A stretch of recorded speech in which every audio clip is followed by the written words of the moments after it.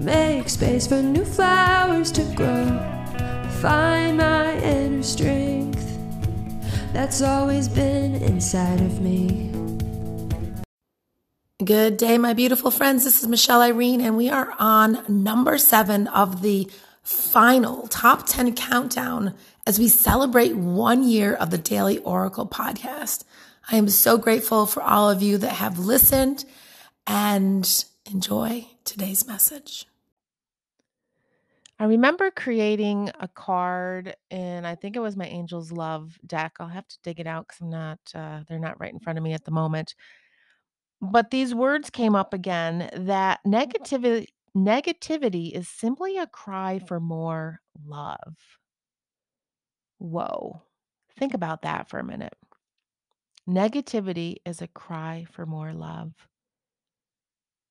What kind of love is a negative statement needing?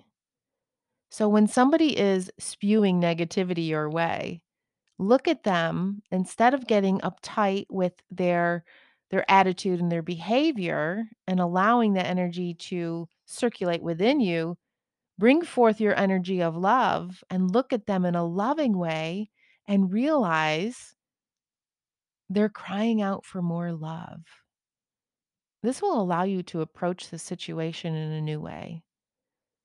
And the same goes for you. When you feel that you're beginning to bring up negative comments about another, you're crying out for more love within yourself.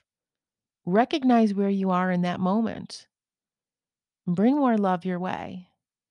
It'll allow you to glide through your day with ease.